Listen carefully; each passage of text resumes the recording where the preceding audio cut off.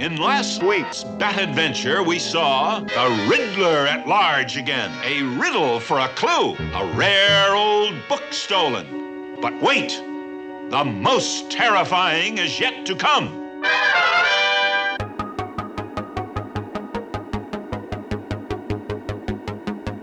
Well, hello everyone, and welcome to Bible Geeks Weekly Podcast. This is episode 169. I'm Brian Sheely. I'm Ryan Choi. And thanks so much again for coming back from our cliffhanger episode on the last Ask the Geeks conversation we've been having here. And we were just talking about on the last episode some very deep and important questions that you, the listeners, have passed along. One of those questions was, is prayer without action considered hypocrisy? And the second question we dealt with was, how do you deliver a sermon without notes? And here we're going to get into our third question. As we said last week, this is a difficult question, and this question has really stumped a lot of people. So we're going to get into this question here in our Ask the Geeks series. Listen to these riddles. Tell me if you interpret them as I do. What has yellow skin and rice?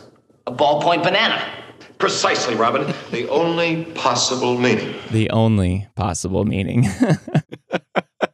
Well, this question is maybe a little heavier than that one. I'm kind of glad that you drew the short straw for it. No, I'm interested to hear your thoughts on this. It's a really important subject. What do we need to understand from the Bible about divorce and remarriage? So again, this is one of our listeners' questions. Brian, what does Scripture tell us about this subject? As we do on all these episodes, we like to start with something that Jesus said. And it is fitting, I guess, that we are going to go to something that Jesus said in Matthew chapter 19 as a way to kick this thing off. But I think passages like Matthew 19 really have a lot of the answers to these questions. Help us to see what marriage is all about and why it's so important and how to deal with these issues about divorce and remarriage. You can totally get why people ask these questions because there's a lot of false teaching on these things. There's a lot of twisting of the scriptures that happens around these discussions. So I think when you go to passages like Matthew 19, though, you get a really solid handle on what Jesus had to say about this and God's original intention for marriage, as he talks about there in answering this question about divorce and is it lawful to divorce your spouse for any reason? Jesus goes back to the beginning and says that God's original intention for marriage was that a man and a woman would be joined together for life, as if they were the same person, the two becoming one flesh. They're joined together in this way. And so that's a powerful picture for me. And it highlights how important that relationship is. And Jesus starts there. He starts with how there's this unity, and that this unity between a husband and a wife is deeper than just that love and that affection and fondness that you have for your spouse. What God had created in marriage is deep and meaningful. And actually, as Paul would go on later in Ephesians chapter 5 to talk about near the end there in verses 28 and 29, how he would talk about the relationship that a husband and a wife have with each other. And he says that in the same way, husbands should love their wives as their own bodies. He who loves his wife loves himself. So this kind of dovetails into what Jesus was saying there in Matthew 19. But then he says, for no one ever hated his own flesh, but nourishes it and cherishes it, just as Christ does the church. And then he sort of unveils the mystery there in Ephesians chapter 5, that what he's really talking about is Christ and the church. This relationship between a husband and a wife really parallels. It's a type of Jesus with his church. And so we can see the kind of unity and bond that should be there, that should exist. But I guess the question really wasn't about marriage, was it? The question was about divorce and remarriage. But you can't understand divorce without understanding marriage. So 100% agree. To start there. And that's where Jesus starts. So, okay, we've started with marriage and the importance of marriage. And then he goes on in verse 9 to get to the meat of it. And he says that divorce is only allowed when your partner is guilty of sexual immorality. That's, again, a very challenging verse. It seems so simple. And honestly, I would contend that it really is simple, that this verse means what it says. And Jesus is very clear about this.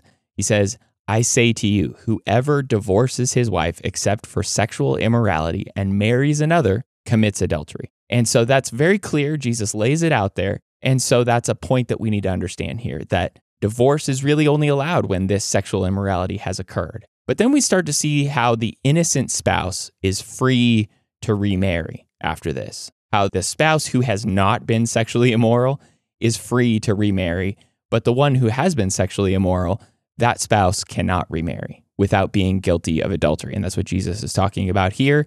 I say to whoever divorces his wife except for sexual immorality and marries another, commits adultery. This one who has gone off to be sexually immoral is not allowed to remarry without committing adultery in that case. So what if somebody gets divorced for another reason? Again, you're going to find all these what ifs and all these scenarios. And Matthew chapter 5 actually is where Jesus deals with this question. What if a couple gets divorced for a reason that has nothing to do with sexual immorality? What happens then? And so Jesus covers this, and he says that these two divorced people, when they remarry, if they haven't divorced for the reason of sexual immorality, if that wasn't a factor, they're adulterers. That's what he says there. If they remarry after they've divorced, then they commit adultery, as he talks about there in Matthew 5, verses 31 to 32. That includes even their new spouses that he talks about there. If they marry someone else, then that person who marries them is now guilty of adultery. So because there's only one reason for divorce, it's a big decision. And if you have to ask yourself, what do we need to understand from the Bible about divorce and remarriage? I think that what Jesus is saying here in Matthew 19, verse 10, as his disciples sort of wrangle their brains around what he's saying here, yeah, it's a big decision. It's a big commitment. And so you really better make sure you know what you're doing before you say, I do. It's a big commitment. It's a lifelong investment of your ongoing time and love and attention to your spouse like they were your own flesh. And so totally get that marriage is a sensitive issue and that divorce and remarriage are a sensitive issue for so many people. And it's because of that real deep emotional attachment and these family relationships that people so often are going to try to twist and contort the Bible into saying what would agree with their own situation. And I've seen this so many times, and it really is hard for some people to just trust what the Bible says. And when we simply go back to what he says here in Matthew 19 and Matthew 5 and plenty of other passages, it's really simple. But again, it's really difficult sometimes to settle in on what Jesus says and take that seriously. Yeah, it is such a subject that comes up so often. I feel like I've had more conversations, more studies, more deliberating and working through difficult scenarios that are real, not like imaginary hypotheticals, with people just trying to work through it and study through. But Jesus is clear in what he declares. Yeah. And that's what we'll be judged on. There's this subject with a small number of verses, a million specific situations, but what we have here is enough. And the most shocking idea, both now and in Jesus' time, is that someone who's married could commit adultery with their spouse. Yeah. That's just such a crazy idea. And in Jesus' time, in Jewish circles that he's speaking to, this was a challenging idea. There were two different rabbis that were really popular, and one of them taught this, but it was a pretty shocking idea. And so this statement in Matthew 19:9 really forces us to recognize that if we remarry after divorcing for some other reason than what Jesus says, we'll commit adultery within that marriage. It is a really hard saying, and one we want to lead people through with clarity, but also with compassion, because unlike who wrote Hebrews or some of the other silly things we've talked about, souls are at stake with this subject. It's a big deal. And so we want to get our teaching right. We want to get the situations properly applied from the scriptures and handle this issue with a lot of care. You know, of course, this is really heavy, and of course, this impacts a lot of people. But again, I think it highlights the reason why this is a conversation that we need to have with our young kids early. And unfortunately, when it comes to the point where you have to deal with it in a conversation about divorce and remarriage, hopefully, maybe we could have headed that off at the pass by having this serious conversation about marriage in the beginning and how beautiful it is, how wonderful it is, how serious it is, really helping shape people into looking for the right kind of spouse who will take this as seriously as they do. Well, it speaks to something we didn't bring up is the biblical concept of covenant. Yeah. And when you enter a covenant that God is the witness to, that is as serious as it gets. And basically, it comes down to the two covenants of our life is our covenant that we make with God when we commit our lives to him. He'll be our God and we'll be his people. And then if we choose to get married, this is a covenant that, as Malachi 2 says, God is the witness and he joins us and makes us one. What God has joined together, let no one take apart, as Jesus says. And there's some million different situations. There's a lot we didn't talk about, not just situations, but there's a lot of other biblical teaching. But I think you really got to the heart of the matter there. Hopefully this has helped. Obviously, if there's further questions, if you really want to dig deeper into that, please reach out, BibleGeeks.fm/contact. We'd love to get in touch with you, help answer some more questions about this topic. But let's get into maybe our fourth question in our Ask the Geeks series. Again, I would say maybe we're lightening the mood a little bit, but I don't know. The question 4 here, the final question we're going to tackle, it's also pretty powerful, pretty deep. So one of our listeners wrote in and asked, what does visiting orphans and widows look like in our modern world? Yeah, it's a really good question. Something that maybe you might relegate back to the time of James in the first century when all these things were written. But what does that look like now in 2023? Yeah, so absolutely. Like you said, it goes back to James. And I just want to say, if this is lightening the mood, if this is your idea of an icebreaker. Oh, no. I feel like we're diving into the waters here again. But it is a really important subject. James 1:27 says, religion that is pure and undefiled before God the Father is this, to visit orphans and widows in their affliction and to keep oneself unstained from the world. I think this goes well with the prayer hypocrisy question we had in the last episode, as James is talking about that idea. I mean, James talks a lot about action and don't just have prayer without action. And he's talking about religion, real religion here that actively helps those in need. You can't have a true relationship with God if that's not a committed part of your life. And the Old Testament often talks about bringing justice and care to what the Bible often calls the fatherless, just another term for orphans, and to widows, and to other groups like the sojourners among them, those who aren't from that community. Throw back to Ruth. Yeah, there you go. Or like Deuteronomy 14:29, Ezekiel 22:7. We recently had a podcast where we referenced Isaiah 1 and what Jesus says about, come, though your sins are as scarlet, they will be as white as snow. And he challenges them there to plead the case of the widow and to bring justice to the fatherless. These were the most vulnerable people in their community, even more than now, where, at least now there's some social programs to give some protection and support. But then there was nothing. Yeah. There was just people looking out for someone they had no relationship with just because God said to do it. And that's what we're still meant to do. Jesus summed up the law and the prophets in that famous sermon that you're talking about earlier in the Sermon on the Mount. He gave us the golden rule in Matthew 7:12. So what would I want someone to do for me if I was a child without parents? If I was a widow with no real means of support coming in? If I was somebody, with no safety net, no help, and just trying to survive in a situation that seems hopeless and helpless? And the encouraging truth on all of this is that Christians have impacted the world with this very kind of thinking, the kind of thinking we find in the Old Testament, the kind of thinking that Jesus challenges us to have and that James challenges us to have. Here's an example, a really disturbing example. It was common and accepted in ancient Rome to throw babies away, just throw them out into the trash heaps that they would have. And there are stories of Christians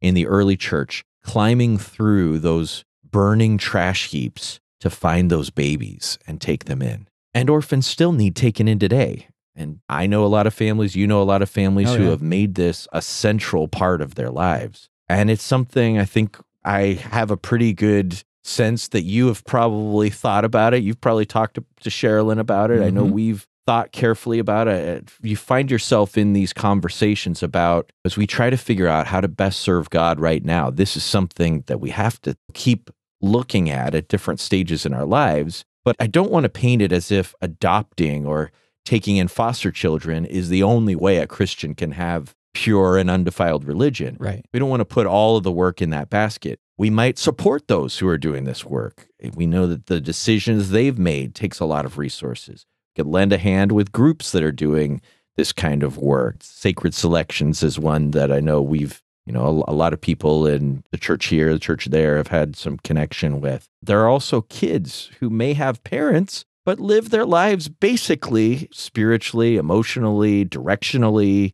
on their own and need someone to take an interest and invest in them. I mean, let's not zero in on orphans and have us too narrow of a definition of it. And then there's our kids. And something somebody brought up to me a while back is one thing you can do that's just a almost obvious responsibility of caring for your own kids is putting together a plan so that if you passed away, your kids aren't just out there with no plan for where they're going to go and who is going to care for them, that there's something put together that you have thought about that and tried to put them in a good situation. I love that you highlight all those resources too, just from the standpoint that there are so many ways to get involved. And of course, not only with a lot of the organizations that do these kinds of things, or even the support of people who are actively involved in these organizations or in adoptions or whatever, but opening up the picture and opening up the view and the lens to see that there are other young people around us who may just be in need of sort of a compass. It is. And I think that if we can learn to have the kind of heart that Jesus had, Jesus looks around at the world and he's just moved by compassion, sometimes moved to do a miracle because that's what he was there to do. Sometimes he was moved to teach or to pray. There's a moment that I brought up in the last episode where he tells the disciples to pray for workers, and it comes from him looking at the crowds and seeing them, it says, harassed and helpless like sheep without a shepherd. Yeah. And the more we have that kind of a lens through which to look at people around us and needs around us, it just becomes something where you're too busy, doing what you can and trying to help whatever way you can. That can be overwhelming. I want to mention widows still need attention and care today too. And I just had a long conversation with a sister who isn't sure what to do about her car. And it's just this very specific thing. And I've had, I think, 2 or 3 conversations with her now about this. And her main need isn't financial. That's a part of it, but she really wants someone to help her think through what she should do with her old car. And should she fix it? What kind of car should she get? What does she have the room in her budget to handle? Can she handle a loan? How big? So all of these things. And, we're talking and we're trying to figure different things out. And it's all, again, just every situation is specific. That's one widow in one particular situation. But my point is that it starts by trying to find out what's happening with people. Yeah. And being interested in them and being invested in them and just listening and asking questions and trying to be involved, trying to be with people, and then trying to figure out what you can do. And maybe you aren't the person to help them with something, but maybe you can help them get to that person. Yep. Or maybe you don't have the money to give to them, but you could help them in another way. And I also want to just broaden it even from, we've talked about different situations with children and we've talked about widows, but the point isn't that these 2 groups are more worthy of attention than any other person in need, but that we're the kinds of people who look out for those who don't have anyone else looking out for them. And we could just build a list. You and I could start brainstorming here and list all the groups we could put into that kind of a list of the vulnerable and those who, are really deeply in need. But once you start looking around at the world with that lens we were just talking about, people all over in bad situations, this is not the kind of pull yourself up from your bootstraps kind of a situation all the time. The needs actually really are pretty overwhelming. It can really seem like a lot the more you think about it. And I'm teaching a class on evangelism right now. And this to me feels like a similar problem because we look out at how many lost people there are, and you can get to the point where you could look at that need and just become so overwhelmed you stop looking for ways to share the gospel. Oh, yeah. Because how much of a difference can I really make? I only know a handful of people. I'm only going to interact with a handful of people. And even when I interact with them, what are the odds that that they're interested? I mean, they know what I have to sell and all that kind of stuff. Or you can look at that and just have this weight of guilt about it, that you're immobilized by that, and you're just carrying around this, I'm not a real Christian because I can't make as big a difference as I need to make. Just all of these things that I see people all twisted up in knots of guilt, paralyzed by fear, paralyzed by a sense of overwhelm in both of these areas, really. But what the Lord wants us to do is to stay alert and look around for ways we can make a difference. It's like, get in the game. Just get to work, Maybe you only affect one life, but that's something. When James says later in the book, to him who knows to do good and doesn't do it, it is sin. The point isn't that you're sinning if you don't do all the good that could be done in the world. But when you're looking for the good you can do and you see it, your conscience tells you the right thing that you should do, but then you just, I'm deciding I'm going to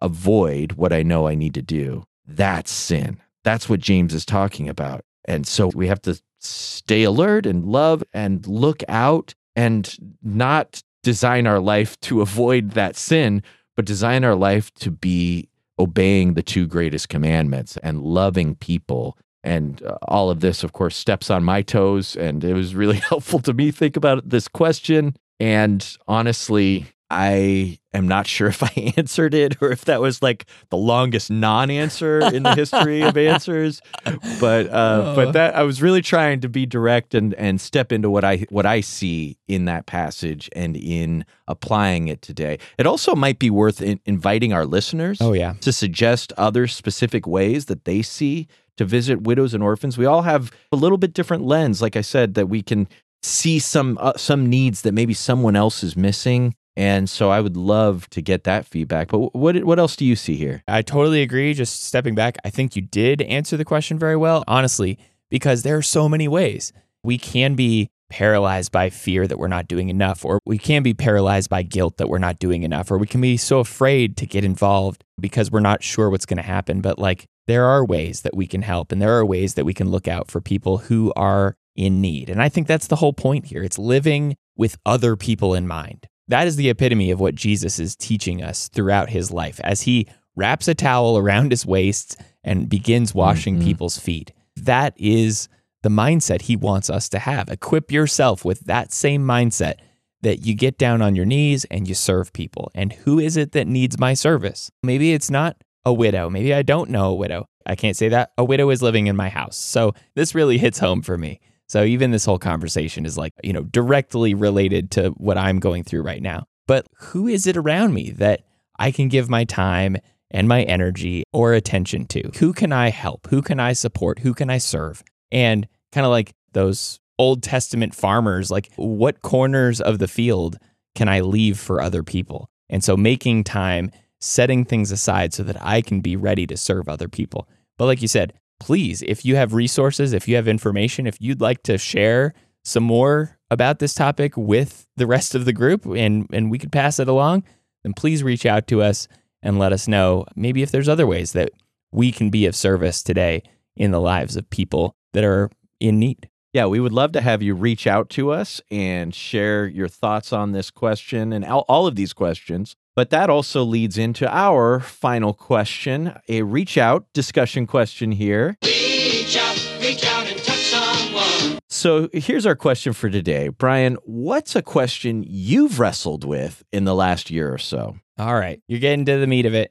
We don't just get to be the question answerers. We have to be the question askers sometimes. I mean, if the episode hasn't been heavy enough talking about divorce and remarriage and widows and orphans, now let's talk about something that we've struggled with.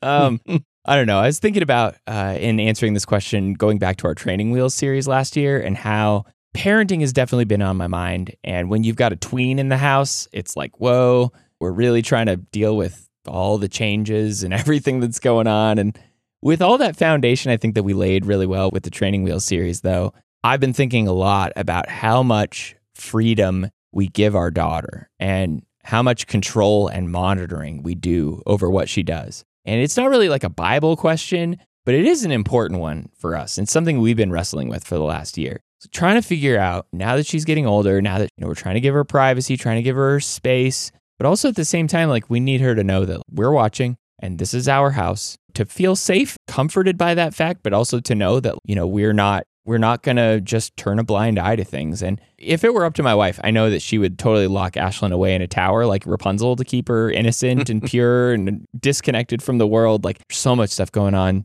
in the world today, especially with kids. And she's an educator. She sees these things all the time. And like, she just wants to keep Ashlyn locked away. And obviously that's one extreme, but we totally can't go the other direction where we just let her loose and free. And there's so many parents out there who do just that just don't have any connection with their kids, don't give them any guidance. And so it's really scary to think about finding the right balance and keeping her away from things that she might run across online, things that she might run into with her peer group. And I know how much I wanted to fit in with other people when I was her age. And so I think for us, that's been one of the big questions. Like, how much control do we assert? How do we keep her sort of protected, but also monitoring things? And so we have recently installed a monitoring program on her iPad. It's called Bark. I don't know. I'm sure everybody knows about it, all the parents out there, but like, we put Bark on her iPad. We've done a whole bunch of things in terms of limiting her screen time and giving rules on her devices and things. But like, as cautious as we were to like go into that conversation, we really didn't want her to feel like we were taking away her freedoms and things. But we also were really impressed, I think, with the fact that she was willing and open to that. And she saw it as like, oh, no big deal. It's not a big problem for us to be monitoring on things. And there have been questions that have come up, things that have popped up in response to some things that have happened on this service. And we've brought it up in conversation. Here, what is this? What is this message about? Who are you talking to in this way? And, it's just always these conversations that so far we've had have been seeming to be really positive. And I know obviously she's not like into the super teens yet, so just wait for it. Hold on, I'm sure. But, I've been really impressed that she's been okay with us spying on her, for lack of a better word. I don't know.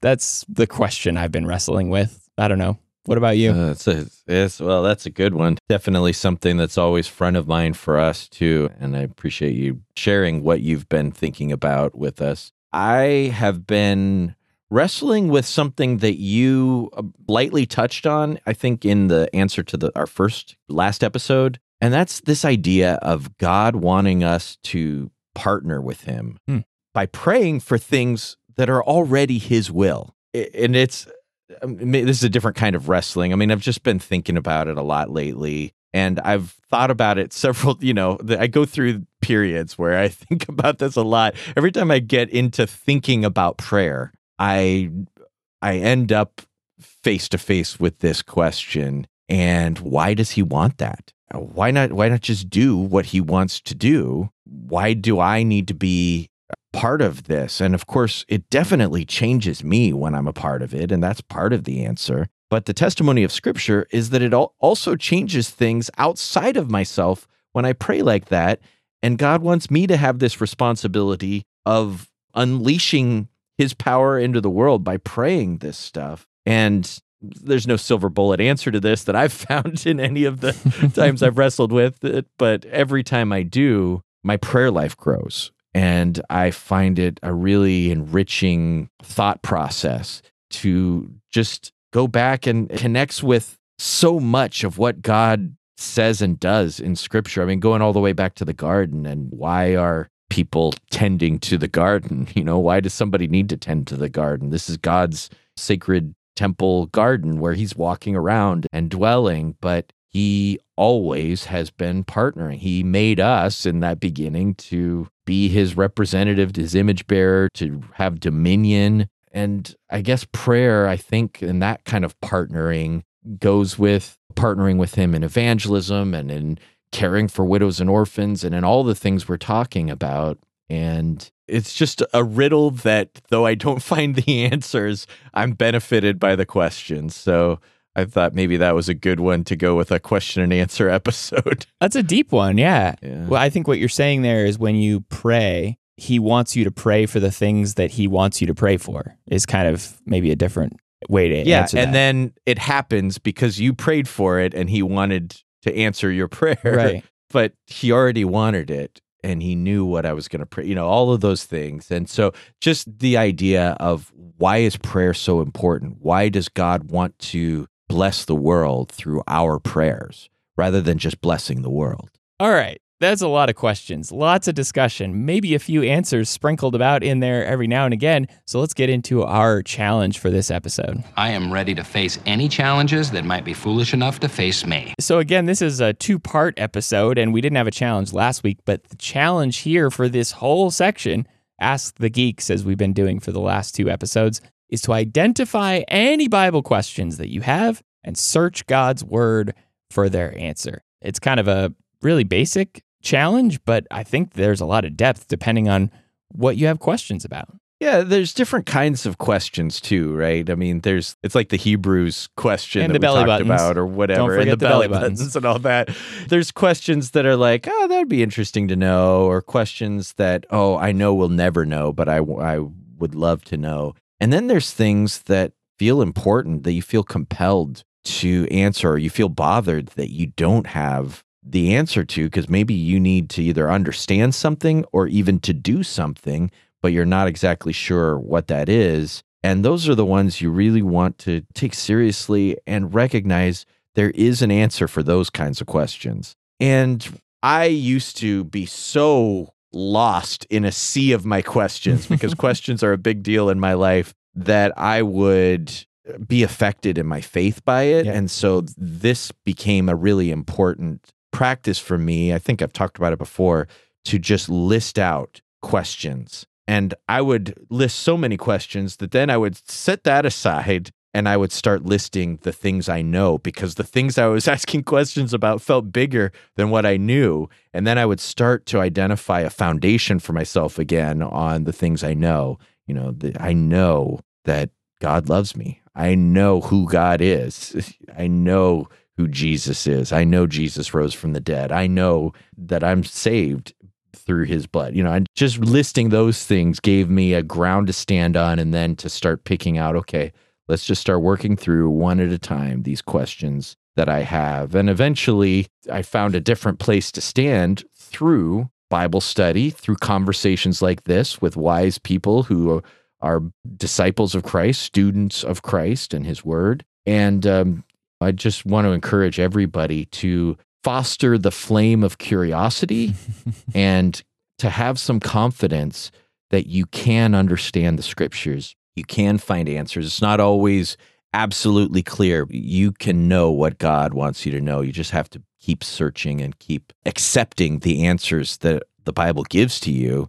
Going back to challenging ideas like the marriage divorce issue, accept the answers that the Bible gives, even if it doesn't fit your preconceived ideas or what you want it to say. Eventually, if you settle into that, you'll find peace and blessing in these answers. Yeah, and going back to where we started this thing out last episode in 2 Timothy 3, verses 14 to 17, the man of God is going to be complete, equipped for every good work. Everything that you need to know, everything that you need to have in order to live a fulfilling life and a fruitful and effective life, that's going to be there for you. You'll find it when you dig in. And if it's not there, if it's a did Adam and Eve have belly buttons kind of question, it's not going to be there. And that's okay too. So thanks everyone for tuning into the Bible Geeks podcast. You can find us on our website at BibleGeeks.fm. You can find show notes for this episode and the previous one over at BibleGeeks.fm/168 and or 169 respectively. Thanks so much everyone for tuning in. And if you have questions, also please reach out and contact us at BibleGeeks.fm/contact. And until next week, everyone, may the Lord bless you and keep you. Shalom.